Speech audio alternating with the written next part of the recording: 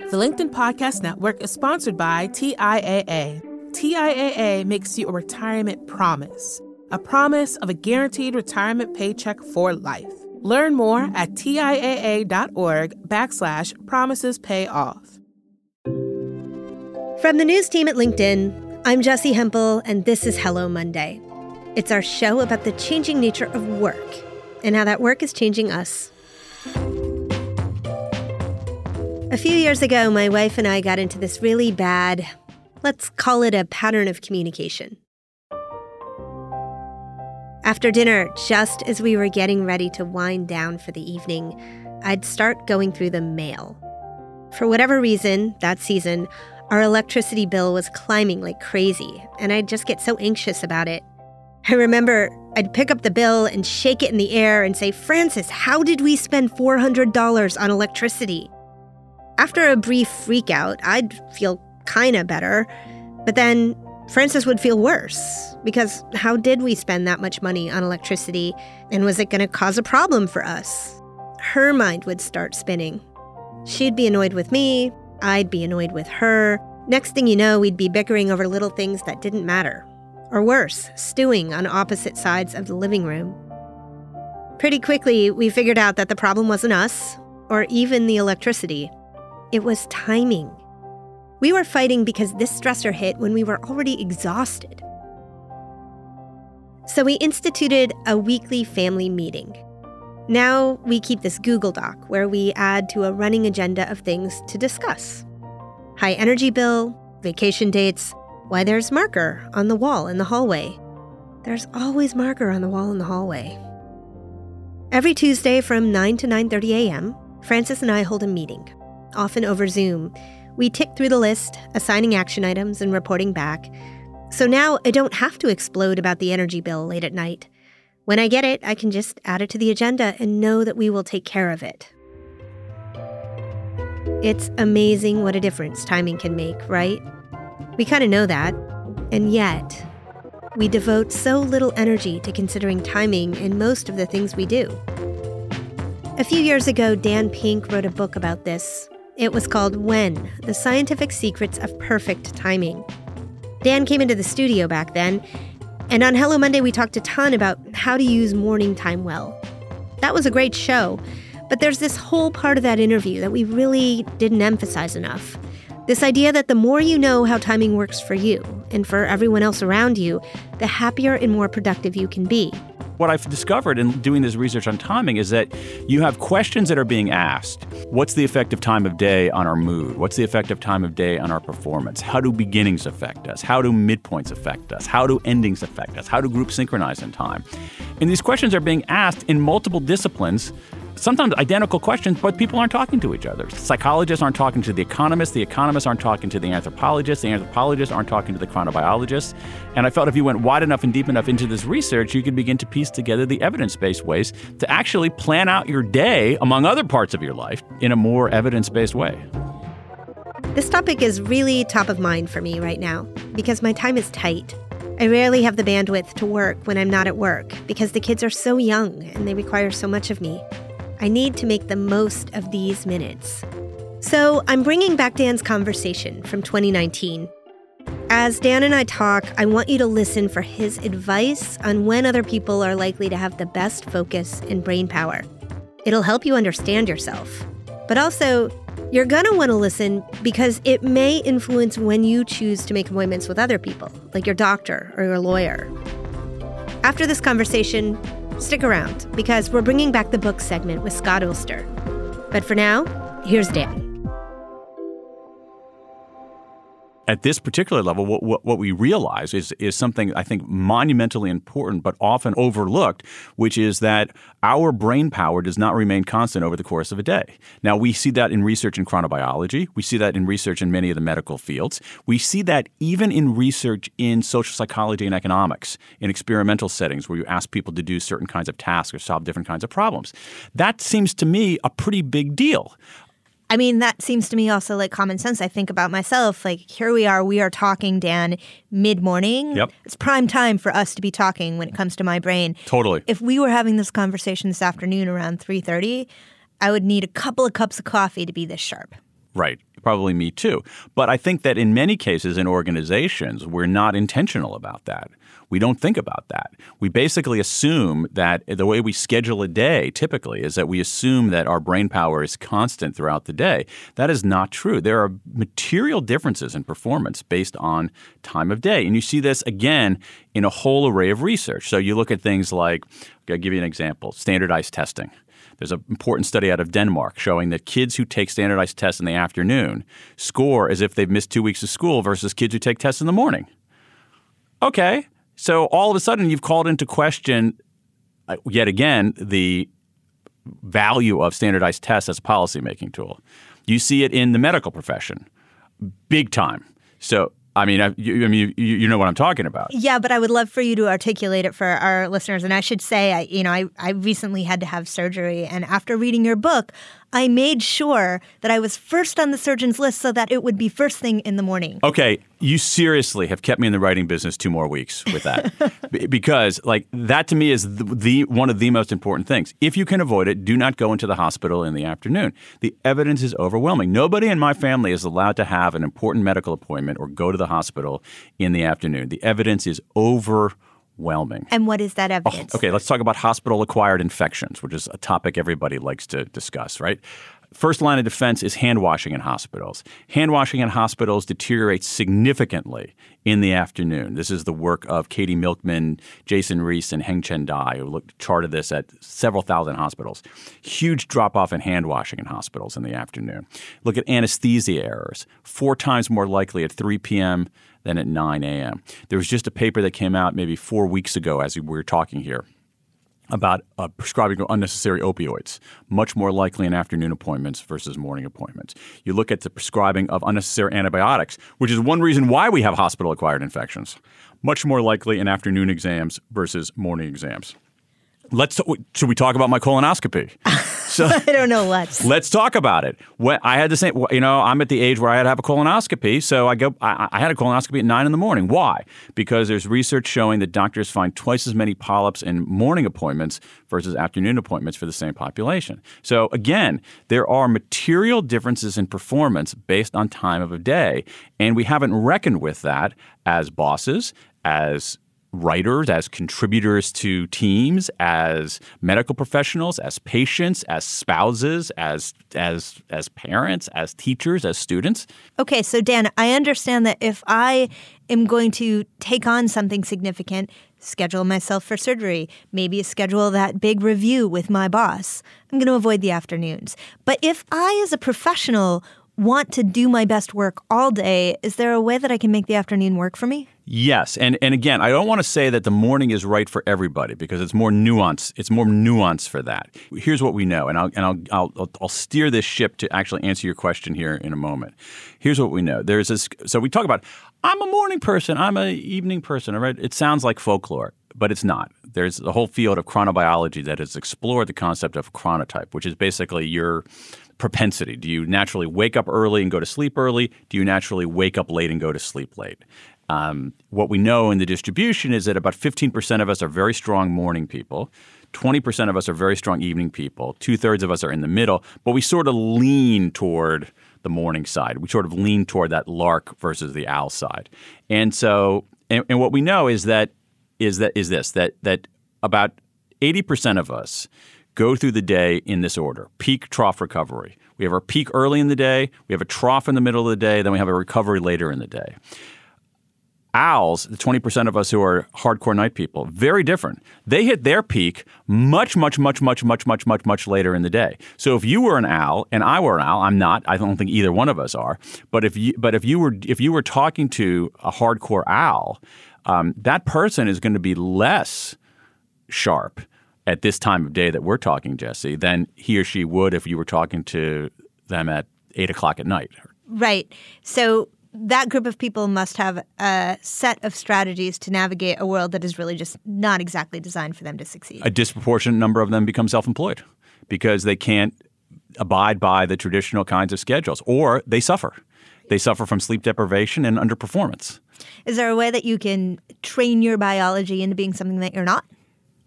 Barely. I mean, really not. These are, heavily imprinted. It's like, So our chronotype changes over time. So little kids are very larky. People from the mid-teens to the mid-20s have a period in their life where they move much toward greater lateness. And then in general, many people return to larkiness over time. But it's very difficult to do. It's like if you naturally wake up late and go to sleep late, an 8 o'clock staff meeting is never going to be great for you. 8 a.m. staff meeting is never going to be great for you. And so you have to – what should be happening is that the organization should be accommodating the individual rather than the reverse. We're going to take a quick break here. When we come back, more on how to get timing right for anything and everything with Dan Pink. The LinkedIn Podcast Network is sponsored by TIAA. In the last 100 years, we've seen financial markets swing, new currencies come and go, decades of savings lost in days, all showing that a retirement plan without a guarantee, quite simply, isn't enough. So more than a retirement plan, TIAA makes you a retirement promise. A promise of a guaranteed retirement paycheck for life. A promise that pays off. Learn more at TIAA.org/promisespayoff. Hi, I'm Tomer Cohen, LinkedIn's Chief Product Officer. On my podcast, Building One, we dive deep into what it takes to build great products. Recently, we had Zach Perret, the CEO of Plaid, and he shared about his struggles building a financial app for consumers and how he was able to turn it all around with a critical pivot. Take a listen. I personally couldn't resonate as much with the consumer set that we were trying to reach. I just didn't have that level of empathy. When we made the shift to building a B2B product, though, I was building the product that I wanted. My co-founder and I were creating the product that we wanted ourselves, and we had so much empathy for what that product was. Such a great insight. In that sense, we got lucky because we were creating a thing for ourselves. And then the people that we were talking to also had the same problems we did. They were fintech developers. We'd been a fintech developer. We've been trying to build a fintech product for a year. And so we had such deep empathy. We had such a clear ability to... If you want to hear more of Zach Perret's story and the lessons that follow, listen and subscribe to my podcast, Building One. Okay, we're back. Before we dive in, thanks to listeners who reached out to share thoughts on the show with me. Your feedback is helping us improve. If you've listened for a while and you'd be willing to spend 20 minutes on the phone with me answering a few questions, email me at hellomonday@linkedin.com. Thank you. When Dan and I spoke, my son Jude was still very little. I was in that early period of parenting when I hadn't quite worked out my new identity. Hadn't quite figured out how I functioned as both a colleague and a parent. And also, Jude woke up so early, like 5 a.m. every morning, like clockwork. Perfect. So you got about 11 more years of larkiness. Could you just lie to me and boil it down a little 10 bit? 10 more years. No, so little kids, very larky. They get up. So elementary school students, they can start school pretty early. But there's a biological change that occurs in the early to mid-teens where older people think these teenagers are lazy. No, their chronotype is changing, often only for a 10-year duration or so. But they just naturally wake up late and go to sleep late. And so what you have is the American Academy of Pediatrics has several years ago implored school districts around America, do not start school for teenagers before 8:30 in the morning. Don't do it. It's contraindicated by everything you trust your pediatrician, right? Yes. My kids are actually aging out of pediatrician, but we love our pediatrician. We revere our pediatrician. So imagine your pediatrician and my kid's pediatrician and other pediatricians in America linking arms, marching down Fifth Avenue saying, don't start school before 8:30. And yet most districts ignore that. And the evidence is just overwhelming. And so California, God bless them, Governor Newsom signed into law a provision saying there's some exceptions, but in general, school should start no earlier than 8:30 for teenagers. Well, Governor Brown vetoed that same piece of legislation, though. Or let's talk about, say, the company that I work in. I am part of a global news team. Yes. We have reporters on the ground working in Australia, Japan, UK, San Francisco. We all need to get together on video conference, and we do many times a week. The time never works for everyone. Exactly. Is there a something that you would suggest? Yeah, I would. First of all, let's diagnose the problem, and let's look at the problem at the root level, and recognize that it is a problem that doesn't have an easy solution. So let's go back. Let's seriously talk about it in evolutionary terms. We have a brain that became our brain during a certain period of barely even civilization of existence. And when the time that our brain evolved, there were not hours, let alone time zones. It was impossible there were no podcasts, Jesse, believe it or not, because it was impossible for anybody to hear your voice who wasn't within your immediate sound of your voice. So our brains are not designed to have conversations with people in different time zones, all right? So our brains are just not equipped for that kind of thing. So it's never going to be perfect. I think that there are two modest Band-Aid solutions here. One of them is this. My belief has always been that we have too many meetings and too many conference calls in organizations. And so a way to solve this particular problem is as follows. You look at that conference call as a collection of tasks to be done, questions to be asked, information to be discovered, whatever. And you say, in that basket of tasks, what can we do asynchronously? And there probably are some things you could do asynchronously. Take those out of the basket and have people do it asynchronously. So let's say your team of journalists say, let's talk about some story ideas. Let's discuss some story ideas. Instead of generating the ideas in real time, make those asynchronous. Have people generate the ideas, share the ideas, and then do something. Then discuss them synchronously, which you actually have to do. So right. So make some things take what's asynchronous and allow people to do it at their best time. The other thing, which is a Band-Aid, is spread the pain. So just don't make the people in Australia have to do all their calls at 6 o'clock in the morning so the New Yorkers can do it when they're fresh and ready. And also, not all work is the same, right? There is work that takes a lot of firepower and thinking. There's Absolutely. work this that is really important. Right? And so how do we figure out when to do what work? That's a really, really important point. So among the things we know about the day is, as I said, our brain power changes over the course of a day. The changes are significant. But exactly as you say, Jesse, the right time to do something really depends on what you're doing. And so here's what we know. So go back to this pattern of the day that we have.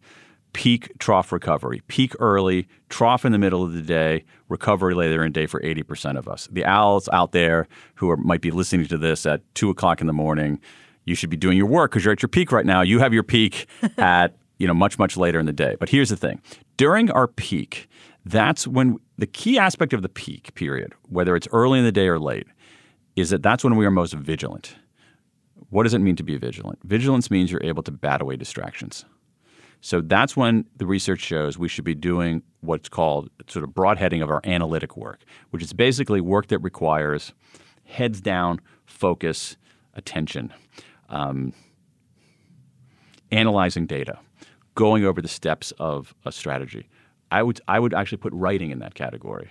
Because as a writer, you know that the moment you sit down at the keyboard, the whole universe begins conspiring for ways to distract you. That's called the internet. Yeah. So you want to be at your point of least distractibility. So we should be doing our analytic work during the peak. During that trough period, early to mid-afternoon, what we should be doing is where we can, is grouping more of our administrative work that doesn't require massive brain power, answering our routine emails, filling out expense reports, whatever. And here's the problem. Listen, I'm a sinner. I'm trying to be saved, but I know that I'm flawed and I need salvation. I try not to do this, which goes back to my morning routine.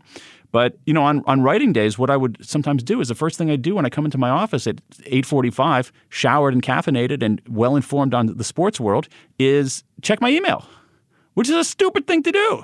Right. Because I have this fleeting period of my peak vigilance and I'm squandering it answering emails. So I should probably shift those to that trough period. Now, the recovery period, and again, there are changes in mood.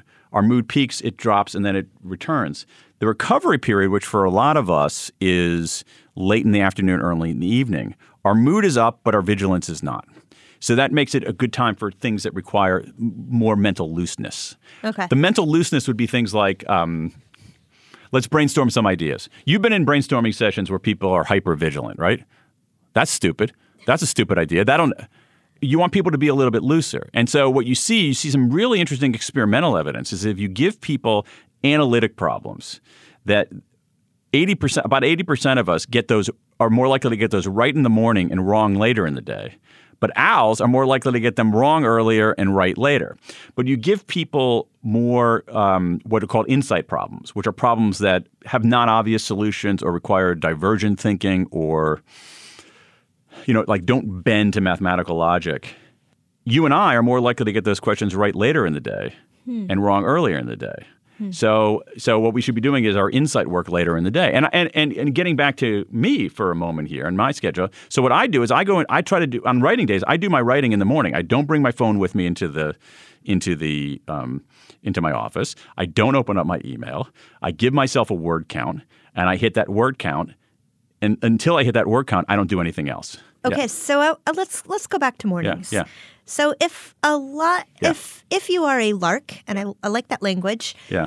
Or in the middle, third bird who leads. Third bird. Yeah. Because I'm not a full-fledged lark. I'm like, if you look at the distribution isn't a perfect bell curve at all. It's lumpier than that. So you have this really hardcore group on the 20% on the owls, and then you have people who are affirmed larks, but then you have a lot of people who kind of tilt toward that. And I'm in the middle who tilts toward larkness. Okay, so here's another question about mornings. You talk about the importance of moments that allow us to reset, to sort of clean the slate and start over. New Year's is a great one. Oh, yeah. Set your resolutions. Yeah. But you can also create your own resetting moments. Totally. Right, psychologically. So if you wake up and get a really bad start on the morning, let's say your phone, which is your alarm, which is true for you, I can see, starts blinking at you that, you've got a text message from some relative and bang, you've gone down the left chute instead of the right chute, you're distracted, the day has started that way. How do you reset? Let me see here. What would be something? Let's say that one of my daughters were to text me early in the morning and she had some kind of problem. First of all, on that one, I would okay, that's a priority. That's more important than me hitting my 900-word mark today. So I would take care of that. And let's say it meant that I didn't get into my office until, say, 11:30. That would be a bummer. But all I would do is say, in that kind of circumstance, I would say, okay, here's what I'm going to do. For today, I'm going to refine the goal a little bit. All right, we're going to go for 400 words or whatever, 450 words. And what I'm going to do is I'm going to recognize that I'm going into this trough period because I'm starting writing at 11:30. And by 11:30, I'm starving, I'm sure. So 11:30, I go in there. I probably say, okay, I'm going to reboot. I'm going to have lunch or something like that. And then I go into my office and say, all right, we're going to turn the dial back, 450 words. You're doing it at a suboptimal time. So what I would do in that circumstance, and this makes sense because I can think of scenarios where I've done this.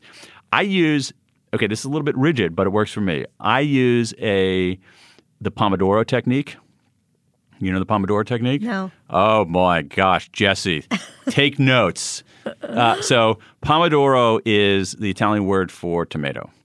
And there used to be I guess in Italy and other places, these kitchen timers in the shape of a tomato that one would twist and then, to time your stuff in the kitchen. And so this is a technique based on that where what you do is you say you do a particular task you can set the time for 25 minutes or something like that. And in the afternoons, I would do that. So I have a thing on my computer, 25-minute, and I just set it and I just go. And then it goes off for 25 minutes. I take a 5-minute break, and then I do another one. It's like intervals. Right. Do another one. Take 25 minutes, 5-minute break. 25 minutes, 5-minute break. And I would do that to just power my way through those 450 words. Thanks for having me. It was a lot of fun to talk to you. And I'm glad that we talked in the morning. Me too, because I would have been a wreck later in the day. That was Dan Pink. I always love having Dan in the studio. He has been back since. Go back into our archives and look up all of our past episodes. And if you want to read more about this book, check out When: The Scientific Secrets of Perfect Timing. And this week we bring back our new segment on books, a reminder that there are so many important books that come out all of the time, but we can't bring every author on the show. We want to make sure that you listeners are aware of all the big ideas, the things that people around you are going to be talking about and that are going to shape business and the conversations you have in the office in the months to come. So we're bringing on my colleague Scott Ulster, who you have heard from before, to offer semi-frequent recommendations. Scott reads a ton. He helps to organize our book coverage here at LinkedIn. He sees just about everything. Here's Scott. Hey, Scott. Hey, Jesse. Okay, so Scott, when exactly do you have so much time to read? Oh, man. I guess I have to make the time. It's just all in those extra spaces, right? Spaces between meetings, spaces over the weekend where you just maybe perhaps want to take a break from things like Netflix or walking your dog. Reading can go in many different corners of your life. Are you a nighttime reader or a morning reader? Oh, I think I'm definitely a nighttime reader. Well, I'm a morning reader, so there you go. Okay, so what is at the top of your reading pile this week? Yeah, this week it's all about The Courage of Compassion by Robin Steinberg. So talk to us about who our author is, first of all. Yeah, Robin Steinberg is, I would say, one of the major pioneers in public defense and criminal justice reform. She's devoted her life to being a public defender and to advocating for people who are within the criminal justice system who might otherwise be ignored. And she's founded a number of different organizations around this, most notably the Bronx Defenders. The Bronx Defenders championed this concept of holistic defense, which basically means that what happens in court isn't the only thing that affects people who are put through the system, that there's a whole slew of challenges associated with that. Scott, I feel like these topics are so important and topics we care a lot about at Hello Monday. In fact, we had a great episode on an aspect of court reform that looked at restorative justice earlier this year. Our guest was Victoria Pratt. In this book, what in particular is compelling for our audience? So Robin structures the book as a memoir, but she uses the memoir format to talk about two critical questions when it comes to public defense and criminal justice reform. The first is very simple, and it's a question that she's probably received throughout her 35-year career. And it's simply, how do you defend these people? And what she means when she says that is, these are people who have been accused of really serious crimes, crimes like murder, like rape, like child abuse. And her way of approaching this question, which is something that she's clearly grappled with throughout her career, is simply about seeing the humanity in everyone. And that's where the compassion comes from. So for her, it's all about asking this other question, which is, should somebody be judged and written off entirely because of what they did on the very worst day of their life, the very worst moment in their life? Should we write someone off entirely? It's a difficult question to answer because, like I said, the nature of some of these crimes, they're very severe. But for her, her way of being able to defend these people is to see the entire person, not to excuse their behavior or to write it off, but to help find an explanation for that behavior. So, Scott, are there lessons in this book that you can draw out that apply to all of our lives more broadly? 100%. So for me, when I was making my way through this book, I was thinking of all the ways that every single one of us encounter these moments with other people we may struggle with, people who may make decisions that we don't necessarily agree with. And for Robin Steinberg, it was all about, let me see and examine the conditions that led to this behavior, that led to this moment. And can I see the human behind those actions? Yeah. Okay, so final question. We're going to do the same final question every time we do the book segment. Scott, leave us with one tiny detail, something you're going to remember from this book. One of the things from Steinberg's book that has stuck with me is this quote that she gives from Scarlett Lewis. And Scarlett Lewis is a mother who lost her 6-year-old child at Sandy Hook Elementary School in 2012. And Lewis, I believe this was from an interview with NPR, and Lewis said that there are only two kinds of people in this world. There are good people, and there are good people in pain. And for me, that encapsulates the heart of Steinberg's narrative, the heart of her career, perhaps, which is just that, can we see that greater humanity in people? People in pain. That is a somber note and an important note to land on. Scott, please keep reading because we keep appreciating your perspective on the books that matter most this year. and we'll talk to you the next time we have our book segment. Sounds great. Thanks so much, Jessie. Now, my weekly reminder to join us for office hours. Sarah is away this week. I hope she's having a great time on vacation. Michaela Greer, friend of the podcast, is stepping in once again for office hours, so come hang out with me and Michaela. We'll get together, as we always do, Wednesday, 3 p.m. Eastern on the LinkedIn news page. If you can't find us, email us for a link at hellomonday@linkedin.com, and I'll hit you back. You can also continue this conversation in our Hello Monday group on LinkedIn. To join, click right from the show notes. Hello Monday is a production of LinkedIn News. Sarah Storm produces our show. It's engineered and mixed by Asaf Gidron. Our theme music was composed just for us by the mysterious Breakmaster Cylinder. Rafa Faria, Lolia Briggs, Wallace Truesdale, Kanaya Rogers, and Michaela Greer help us construct our sense of self, and they always get timing right. Enrique Montalvo is our executive producer. Dave Pond is head of news production. Courtney Coop is head of original programming. Dan Roth is the editor-in-chief of LinkedIn. I'm Jessie Hempel. We'll be back next Monday. Thanks for listening.